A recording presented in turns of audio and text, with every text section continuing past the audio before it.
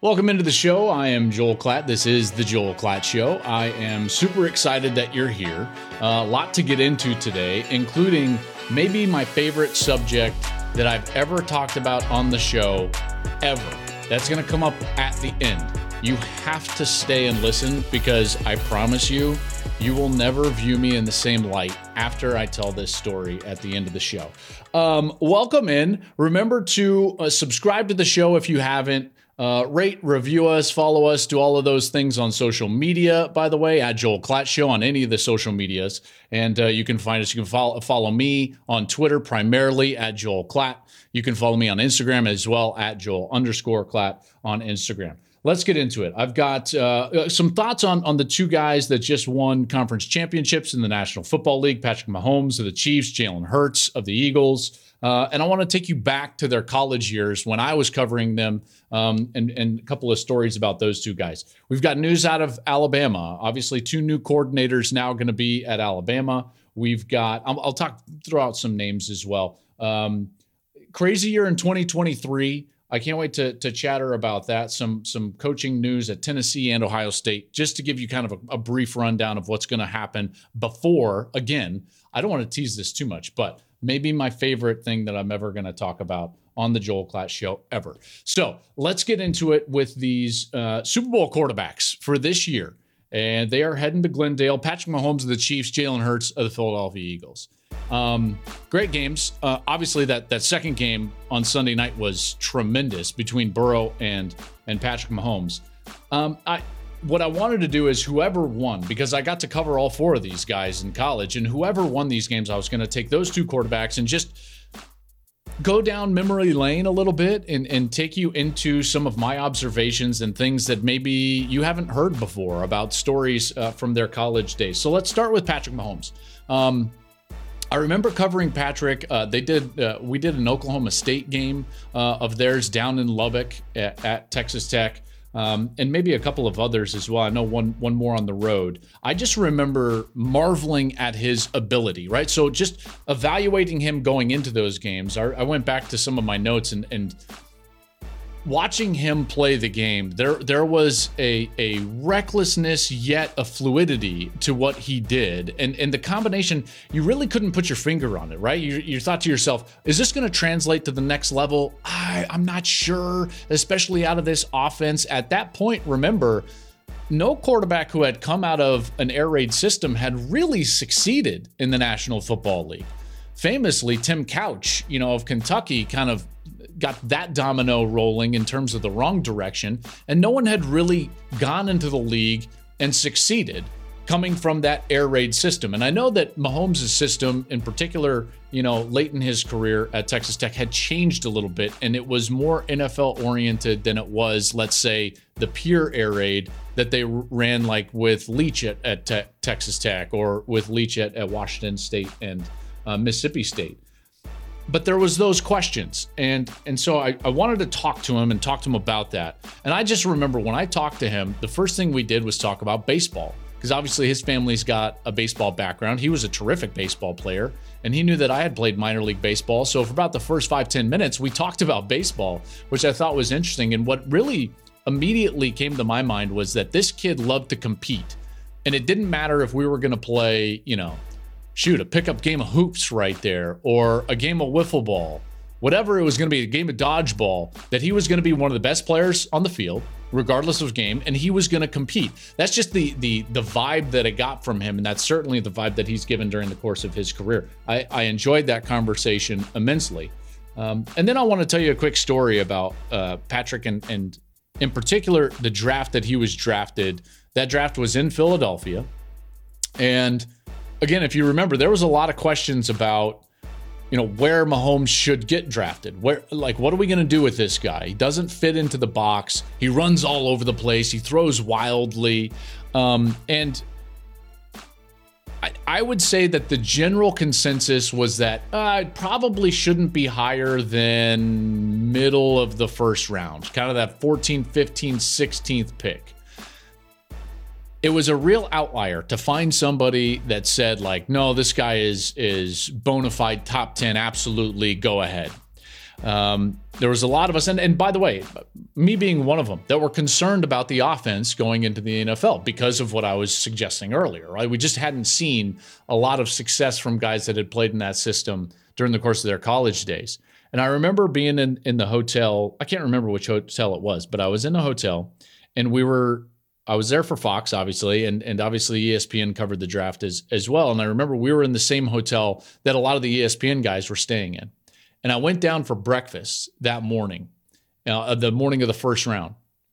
And sure enough, over in the corner, I know it's say what you will now, but at the time, John Gruden was in the corner, and it was like he was kind of the preeminent guy in terms of broadcasting at that point. Monday Night Football, obviously, like highly respected Super Bowl winning coach, and he's like, hey, Klatt, and I didn't know how he knew who I was, but I was like, whoa, okay. And so I remember, and he was like, come on over here, let's share a meal. And so I go and I sit with John Gruden to have breakfast the morning of the first round, and he immediately just wanted to talk ball. And so he starts asking me about all the players that I had covered in college football that were in that draft. And we went through all the guys that were in that draft. And then we get to Patrick Mahomes. And he's like, what do you think about Mahomes, man? And he's got his eyebrow up. And then that's all he said. And so I thought, okay, well, he's a West Coast guy, buttoned up. I'm going to give him my. And so I was like, well, no quarterback has really succeeded from that offense. And I just don't know. We see him run around. Is it too much? Will he be able to fit in the NFL? There's a lot of question marks. And he's just kind of nodding. And then he's like, Andy's taking him with the 10th pick. And I was like, wait. Andy Reid? I was like, really? And he tells me that right there. He's like, yep, Andy's taking him tonight. You know why? And I was like, please tell me why. He says, because every one of us that touched Favre, that's who we see in Patrick Mahomes. And then the light bulb went off and I was like, well, of course.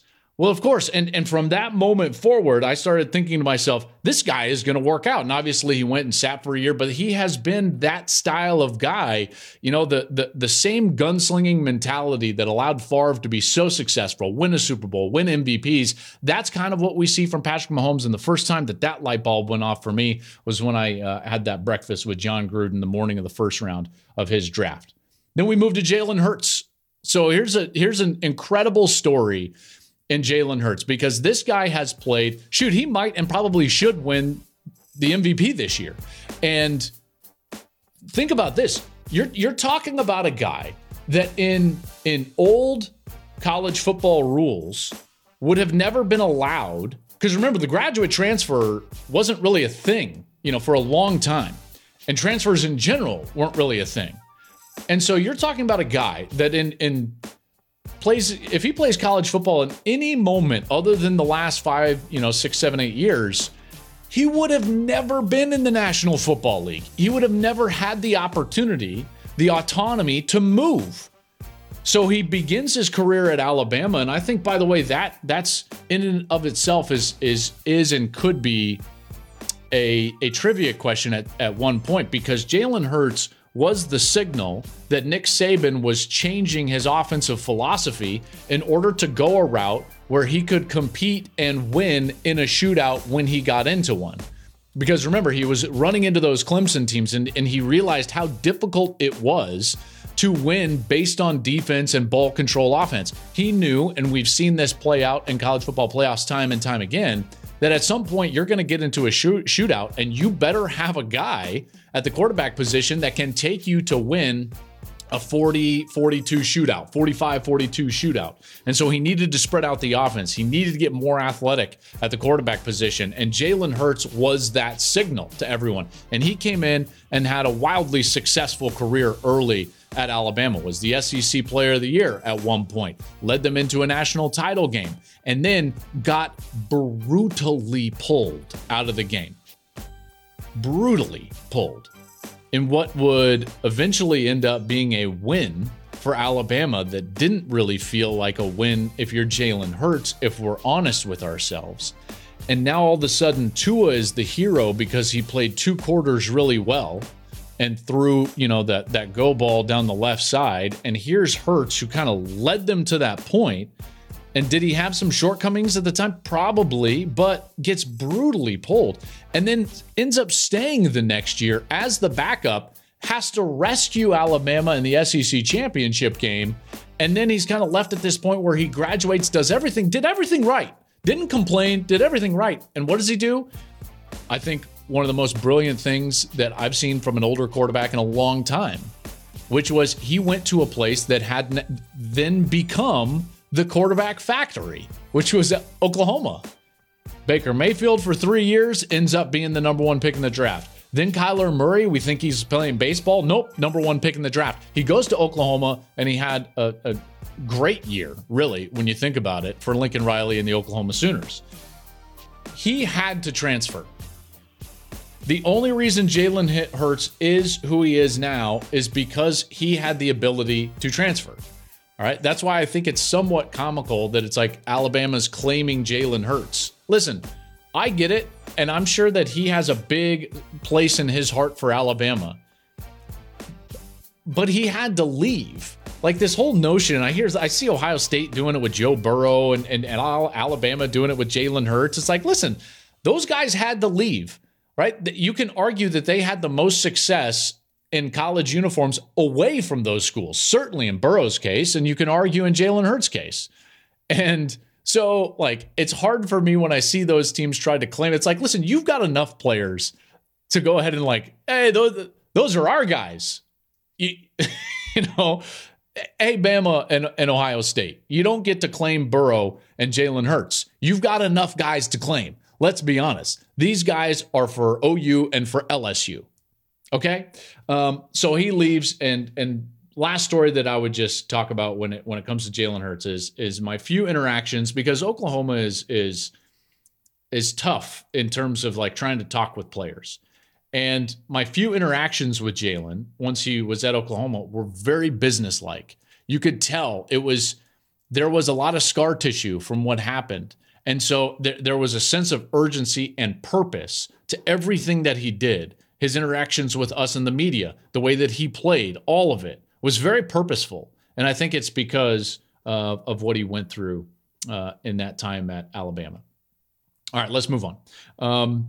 So Alabama is going to have a couple of new coordinators. And I think that that's a big deal because we've seen this happen before. And, you know, by the way, they generally work out. And I know that's obvious. It's like if you're going to go work for Nick Saban, that's one of the best jobs in America. So now all of a sudden, maybe the 2 best coordinator jobs in America are open in the same time. And you look at the list of guys that have been coordinators for Nick Saban, just start on the offensive side. It started with Major Applewhite in 07, then Jim McElwain was there for a few years, won a national championship, Doug Nussmeier, Lane Kiffin, Brian Dable, Mike Loxley, Steve Sarkisian, Bill O'Brien, right? Like, you look through there's some serious firepower. On the defensive side, maybe not the names that have been on the offensive side, but still, you've got Kevin Steele. Kirby was there for a long time, 08 to 2015. Jeremy Pruitt was there, Tosh Lapoy, and Pete Golding. So now you're left with a couple of open coordinator spots, and it begs the question, like, what direction is Nick going to go? Brings up a couple of thoughts for me. Number one is, I trust Nick Saban. Whoever he chooses is going to be right for Alabama because he's not choosing someone to come in and change anything. Whoever comes in will have to assimilate to the culture that Nick Saban has already built. So that's an important point. This is not something that needs to be fixed. All right. This is why, and this is an important reason why, and the real reason why all of these reclamation projects have succeeded. Okay, when Lane Kiffin goes in there, when no one else will touch him with a 10-foot pole and it works, and everyone's like, man, it's crazy how powerful that is. That's because Lane was assimilating into a culture and not the opposite direction. He wasn't brought in to be a hero. He was brought in to go in there and contribute to something that was already moving and built. And so one of the reasons why all of these have worked is because you're going in to be a cog in the system. And this is no different than that. And I know a lot of people, and I see it on social media, and there are Alabama people that are like, good, this is going to be good for us. The Bill O'Brien tenure wasn't quite as successful as we thought it was going to be. And you know what? Fair enough. I think Pete Golding and the way that the defense played this year with some of the pieces that they had returning was in some ways disappointing. And so there is some excitement around getting fresh blood, a new set of eyes in at Alabama. The one area that I trust the most is that it's still Nick Saban. Whoever he brings in will have to assimilate to the culture at Alabama. As they put it to me very bluntly, if you do not love football, then Alabama is not for you. So whoever goes down there and becomes the coordinator for the Crimson Tide on each side of the ball, they're going to learn a lot, and I think that they're going to be better coaches for it. Just some names that I would throw out there. I mean, is it too? I mean, Cliff Kingsbury? Would that not be amazing? Right now, will he do that? I have no idea. I have no idea. And by the way, he's getting paid so much money to just be in Thailand. And it's like, hey, man, we see it on social media. You've got a good life. Hang out. He doesn't need to go down there. Would it work out? Probably. So that's a name. Joe Cox is another name. He's a young guy that a lot of people are high on. I just throw out from a defensive perspective, like Jim Leonhard. Where's Jim Leonhard going to land? I think Jim Leonhard is one of the best defensive coaches in football. Now, a lot of people think, and listen, I don't disagree with them, that Jim could wind up in the National Football League. And that's certainly been at his disposal in past years, and I would imagine would be at his disposal this year as well. But if he wants to stay in college, this might be a great opportunity for him to go down, learn from Nick Saban, and become even better. Listen, there's a reason that Wisconsin didn't want him to be a head coach. So maybe this is Jim's time to reflect a little bit, say, okay, what am I lacking? Where can I get it?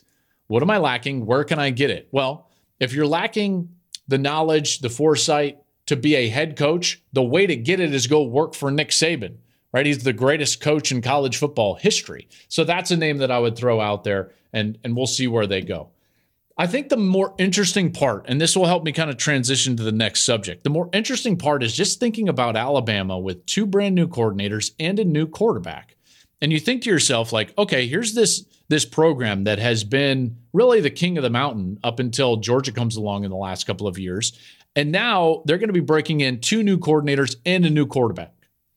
Then you start to think to yourself, man, Georgia is going to have a new quarterback, and Todd Monken has been flirting with some job interviews. So they may, although not official, may have a new play caller and a new quarterback. And then you look at Ohio State. And in my estimation, these are the three programs that are like running college football because they recruit at the highest end, and to win those conferences, these are the teams that you've got to go through. And Ohio State also going to be breaking in a brand new play caller and a new quarterback. And it just got me thinking to myself, listen, if there's a year where you might get some new blood, like we saw with TCU and to some extent Michigan, even though they were in back-to-back years, where you might get some just like craziness happen in college football, might this be the year in 2023? And I think it might be.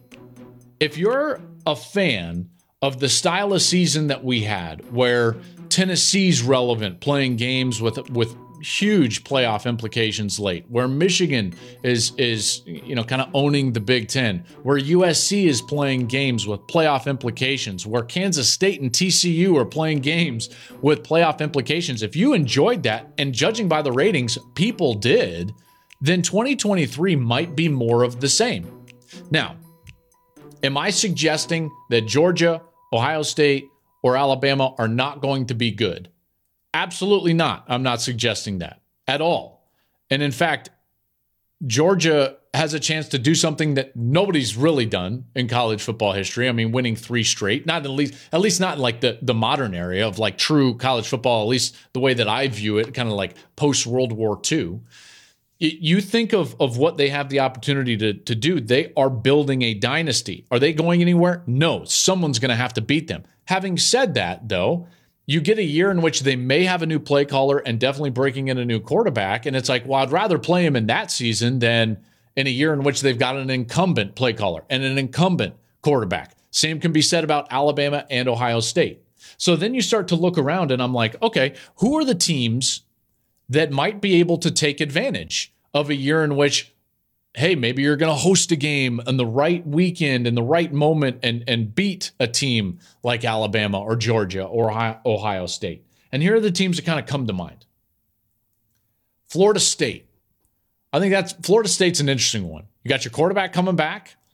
A lot of hype around the recruiting class. Good sentiment around the program. Florida State's a team that could absolutely make a little bit of a run. Now, their schedule is not easy. They're going to open with LSU, and that brings me to my second one, LSU. LSU, listen, Brian Kelly had something going. Now, I've said this before, and I will continue to say it. The win over Alabama was more of the outlier for them this year than the norm, than the mean. And you just look at their year and the games that they lost and some of the games that they played, and that becomes like painfully clear. But they were able to do it. So we know, at least on the top end, that LSU has that gear. Okay, so they've got that club in their bag. Maybe LSU is primed for a bit of a run. Clemson, with Garrett Riley at quarterback, you think of, Kate Klubnik at quarterback, Garrett Riley as offensive coordinator. I think I said quarterback. Garrett Riley as offensive coordinator and play caller. Klubnik coming in there, maybe a spark on that offensive side will be just what they need to get back to what they have been and what they had been in the 6 years previous to the last two. How about Tennessee? Josh Heupel gets that new contract. I think that when you look at Joe Milton, the way he played in the Orange Bowl, Tennessee might be right back there. Could they make a push? Penn State. This is a team that feels like they've got their quarterback back, even though he wasn't a starter. Drew Aller is a guy that they were salivating over all year. They've got great young talent, good veteran presence on the offensive line coming back. They've got all their coordinators back. Manny Diaz worked out on the defensive side. Yurchich will be now in his third year. James Franklin has recruited well. Maybe Penn State. Maybe this is their year in the Big Ten East. But really, it comes down to there's one team that I'm looking at and I'm like, okay, their schedule, their quarterback coming back, just a little bit of improvement on the defensive side, a play here or there in a close game, Oklahoma. I'm going to keep saying this. Oklahoma is my team that's going to pop. I know that they were a 6-win team. They were close to a 9-win team, close to a 10-win team, really, when you look at all their one-score games.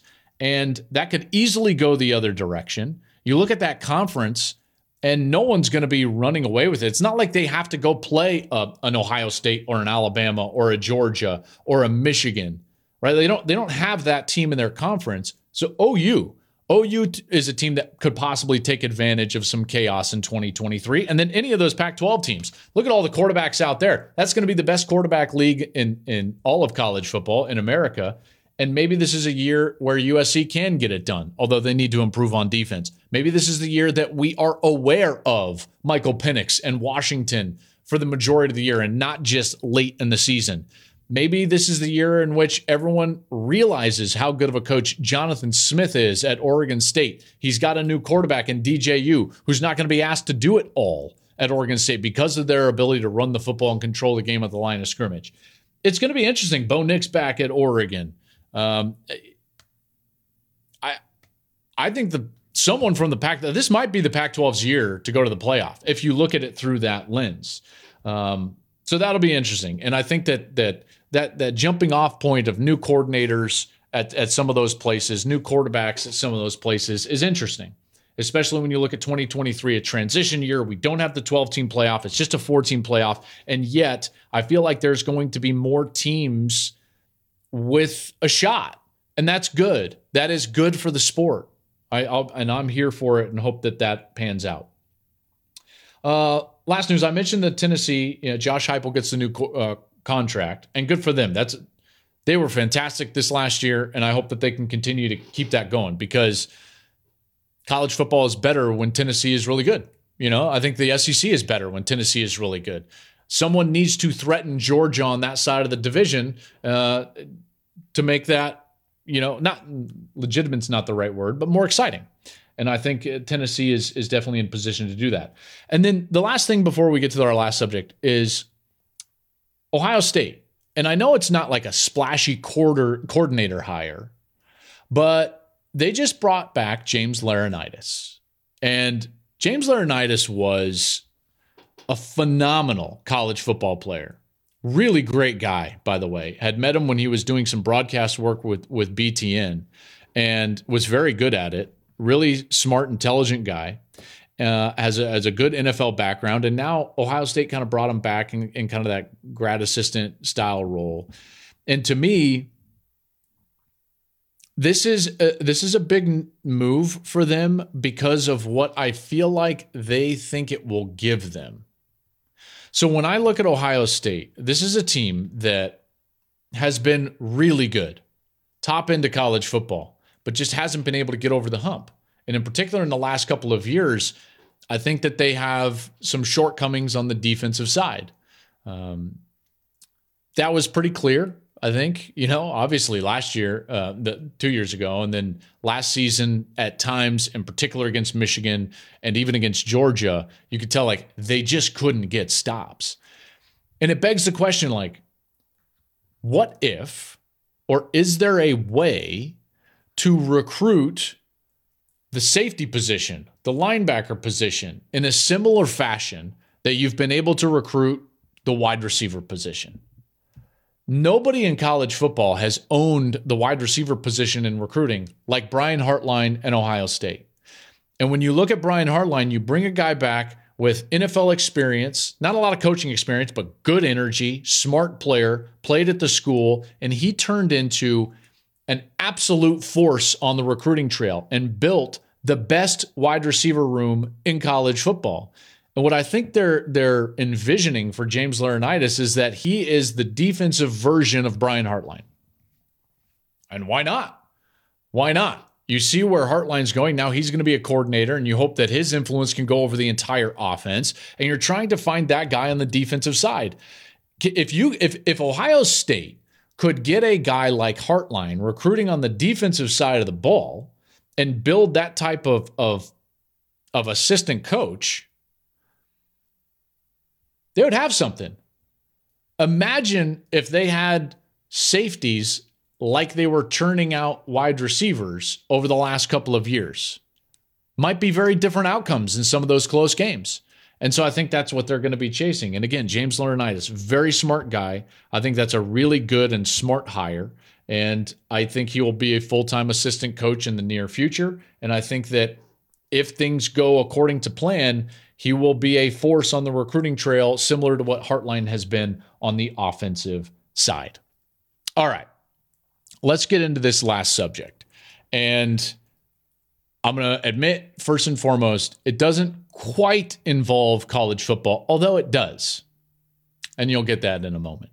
There was a tweet came up on my Twitter feed. I don't even remember where I saw it. I think I first saw it, like Dan Orlovsky retweeted it. He tweets a lot. So you and I, you guys and I both know that, like, you see a lot. And he retweeted this guy. I think it's Chris Gross.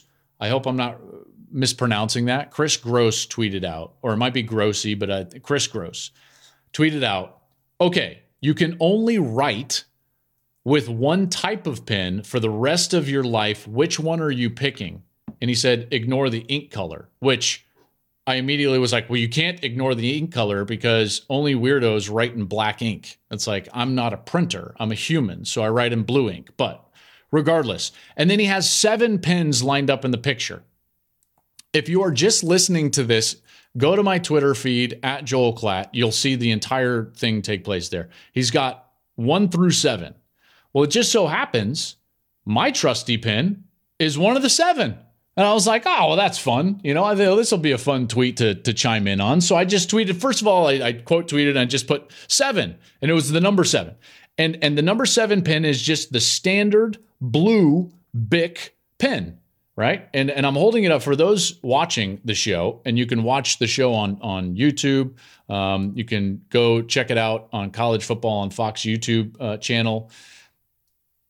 I'm holding it up right now. It's just your standard Bic blue pen, the blue cap, the clear casing. And I'm like, I love this pen. It is, first of all, let me just, in defense of this pen, it always writes never freezes up and never clogs. Like, it's a phenomenal pen.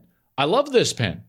And by the way, I've used it for a long time. So I tweeted then on my next tweet, I said, I have used the 7 pen, because he said 1, 2, 3, 4, 5, 6, 7, and it's a blue Bic was the 7th pen. I've used the number 7 for years. And then I went on to say, in fact, I am so OCD about it that I use a single number 7 until the ink runs out, and then I start a new one. I have used around 4 of the number 7s over the last 8 seasons. Just ask Gus. And I got a lot of different responses. And some of those responses were like, liar. And others were like, psychopath. And I was like, whoa, wait a second. Like, I didn't know that was a thing. People legitimately think that because I use the basic blue pen, that this is like psychopath. Like, where am I hiding the bodies? And I didn't realize that was a thing. This is so new to me because I just love these pens. And yes, I'm totally OCD about it. So then I'm talking with our producer, one of our producers, Steve. And Steve helps me on college football, and he's fantastic on this show. And he's been like such a help, over the last few years. And Steve and I are talking, and I'm like, Steve, you know this about me. Like, Steve sees, we sit together all week and we prepare for games and prepare for this podcast. And he sees me write in my journals, and he sees me write with this blue Bic pen forever. This is all I use. And I was like, Steve, like, you know this. I use it until it runs out. The same one. I don't lose it because I got a little trusty like pen holder on my notebook. More on that later. And he's like, you know what would be great? Like, what would make you a true psycho? He was like, Clad, if you had one of your old fully used pens to prove it. And I was like, done. And so here's the proof. First and foremost, I'm holding up right now, for those of you just listening, on the video version, here is my in-use blue Bic pen. And you can see like it's about halfway done, right? And I started this one just before like maybe September 15th. It ran out during the year.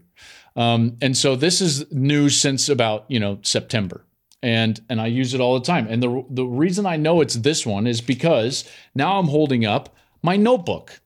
And I have this notebook, and I use the exact same notebook all the time. I fill it up, then I start a new notebook. And I like this notebook, not because of the size of the page or the way that it feels, although it's nice. It's because it has this, and again, I'm holding it up, it has this fancy little pen holder right on the outside. And so I can just put the blue Bic pen right in there, and I'm just showing everybody, and then it just fits. And then I close up the book, and then there it is. And my blue pen is always with me, and I never lose it because I would never lose one of these books. This is like my notes Bible, and maybe that's blasphemous, but it just is. I always have this with me. Every show I go on, every game it's in front of me, I always have my notebook. Okay, so here I am, and I use this blue Bic pen, and the reason is because I would never, I just dropped it. Get back here.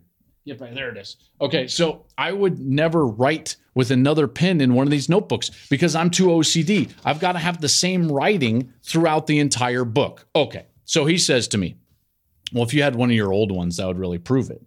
And so I got my little highlighter bag out. Okay, so here's my highlighter bag because I highlight my boards every single week. And I remember in September thinking to myself, oh man, this is such an accomplishment. I'm going to keep this blue Bic pen. And so there it is. So now I'm holding up as proof, this is my last blue Bic pen, the number 7. And you can see there's no ink.